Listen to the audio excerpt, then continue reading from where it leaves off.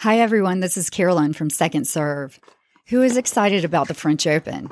The biggest names in tennis are coming to Paris, and you can watch every court live on Tennis Channel Plus. You can watch it on your phone or smart TV live in HD. So you can watch it at work or while you're waiting in your kid's carpool line. Live coverage begins Monday, May 20th. You can be there when it happens with Tennis Channel Plus.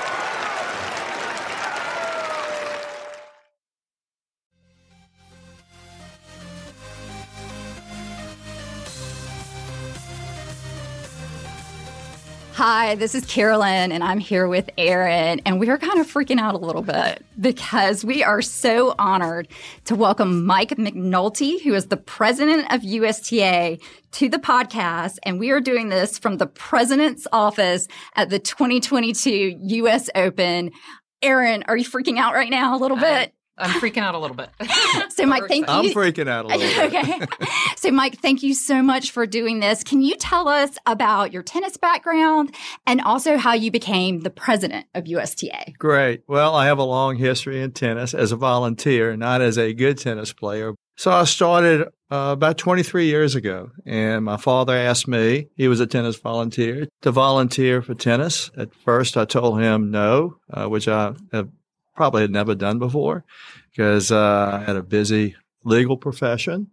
And then he told me about the incredible attributes of being a tennis volunteer, you know, how you make great friends and how much you love the game and you can give back to it. So I told him yes. And from that point on, I started at the grassroots level and I became a president of a community tennis association, which I formed. I then became president of the Louisiana Tennis Association and then president of the Southern Tennis Association, which you may know is the largest section in the country, 9 states and about 23% of the membership. And then I began to serve on the board of directors and I served 3 terms. And then there is a nominating committee that you apply to be able to serve in various capacities, which would include being president. And I was very fortunate to have been selected to be president and chairman of the board of the United States Tennis Association. It has been an incredible experience. Just today, for example, at the U.S. Open, and we're going to have Serena playing tonight. And I can't tell you how wonderful an experience it has been. That's fantastic. Can you tell us how the revenue from the U.S. Open impacts the growth of tennis at the grassroots level? Well, the U.S. Open, to be honest with you, the U.S. Open generates more revenue than any other tennis tournament in the world. That includes any other Grand Slam, and we're very happy about it. We have 750,000 people who come to the U.S. Open every year, and it's the largest annual sporting event in the world. With that generated income, we use it to be able to service our mission. Our mission is to promote, develop, and grow the game of tennis. And we do that at the grassroots level. So I'm not going to get really into the intricacies of our structure, but we have 17 sections that make up the entire United States. Much of our funding goes to those 17 sections, and their responsibility is to grow tennis in their particular sections. And then there are some sections that have states that are independent, such as Southern. I think y'all are from North Carolina. Correct. Okay. Mm-hmm. There's North Carolina, the North Carolina Tennis Association. So with that structure, the USTA gives money to the sections. This past year, we gave about $60 million to the sections to be able to use to grow tennis. They, in turn, pass it down to their districts, such as North Carolina. Kelly Gaines loves to get that check. Yes, she does. We love Kelly. Yes. And so it's a pass down. In addition to that section funding, there are a lot of grants we provide. You know, we provide monies to parks. We provide monies to different initiatives that are at the section level. And section funding monies to the grassroots is a strategic priority of the USTA. Can you talk to us about the importance of volunteers at the national, sections, and local levels? Oh, that's a great question. Thank you. And the importance of the volunteers, I can't stress enough. one of the things, I get to travel internationally, and I'm on a Grand Slam board with other chairmen of the Grand Slams, and I'm on ITF committees and constitutional committees. I get to talk to them about their organizations and how they are structured, their governance structure. I tell them about the USTA, and I tell them, how we're structured and our volunteer system, and they're blown away. So their governance is such that their staffs, their employees, are the people down the line from the as a national governing body all the way down. They do it through paid employees. When I tell them that we have thousands and thousands of volunteers who passionately want to grow tennis and do so for free, they can't understand it. They can't understand why a lawyer or a doctor or some other person would take the time to give a significant amount of time to be able to serve on a committee or to go out on a court and, for example, be a mother or a father being a captain of a junior team tennis, manage that. But we do. And basically it's because we've been impacted by the game of tennis. We know, we have a love for it and are willing to do that. So, it's unique.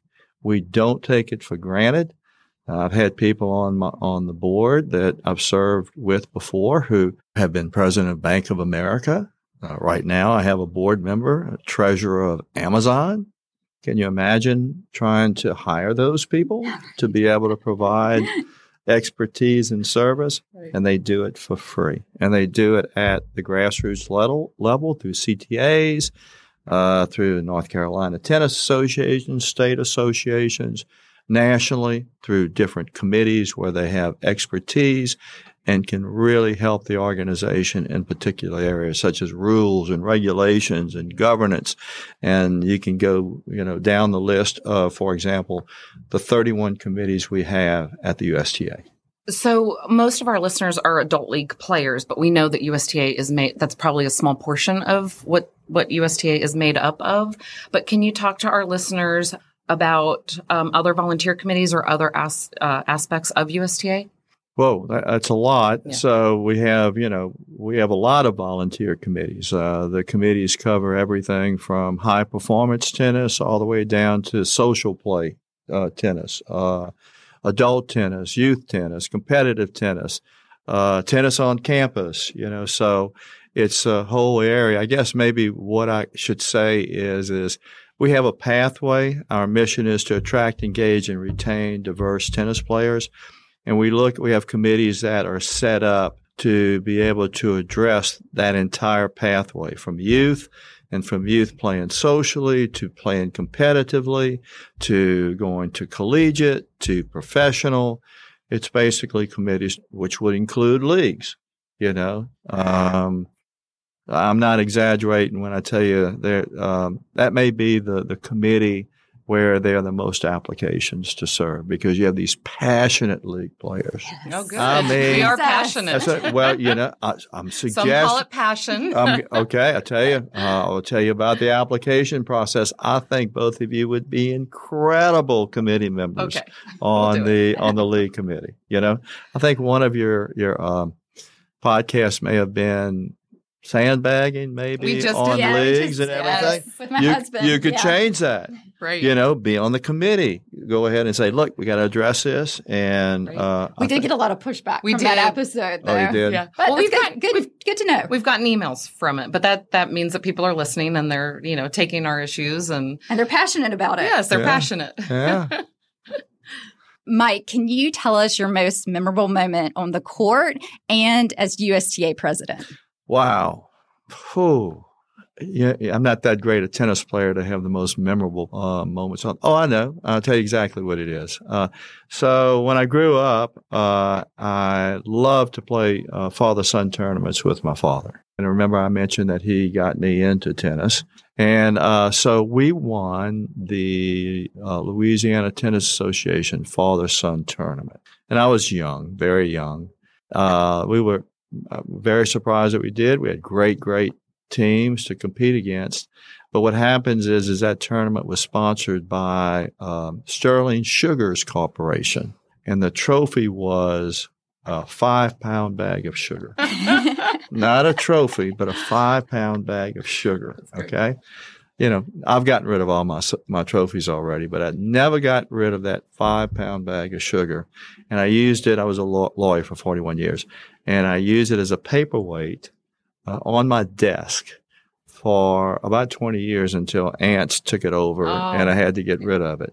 But people would always ask, why do you have a 5-pound bag of sugar on your desk? And I'd get to tell that wonderful story of winning a father-son tennis tournament. Oh, my goodness. That's fantastic. How about as USTA president? Well, I have to say the first time you walk out on Arthur Ashe Stadium, you're in front of the world of tennis players, and it's the introduction. When, for example, at the beginning of this tournament, welcome to the 2022 U.S. Open, and ESPN is shining down, and there are 5.3 million people that are watching, and you go, well, I hope I get it right.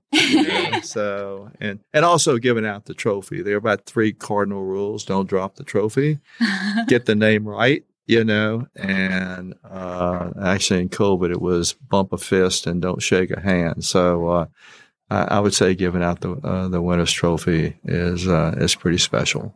Since we've got you on the podcast, and like I said, a lot of our listeners are league players, can you let us in on the algorithm for our NTRP ratings? Yes. I want to know. That's what everybody wants to know. I can't. I'm going to have to tell you. I'll take the fifth on that. Right.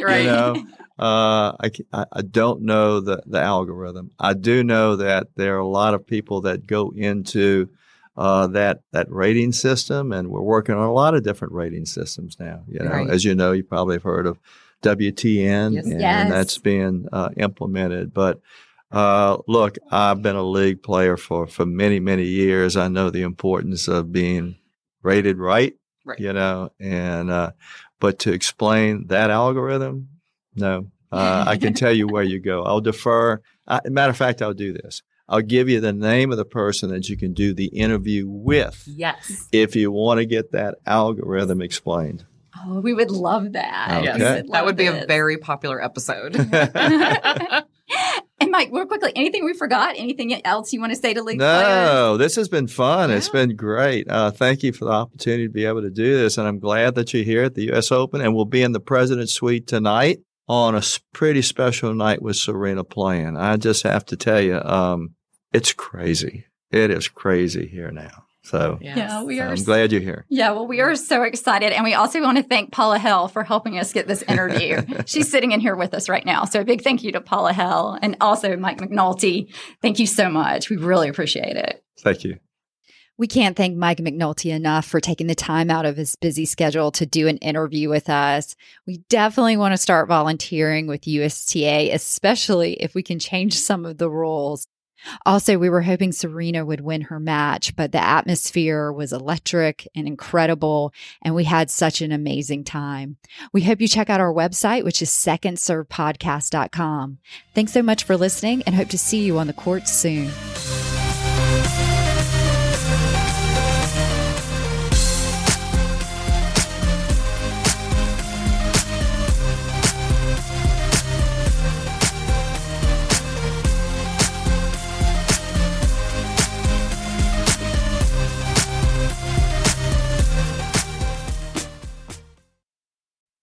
Hey, Second Serve listeners, this is Erin. Carolyn and I are so excited that the second slam of the year is happening this month. The biggest names in tennis are coming to Paris for the French Open, and Tennis Channel Plus is the place to watch it.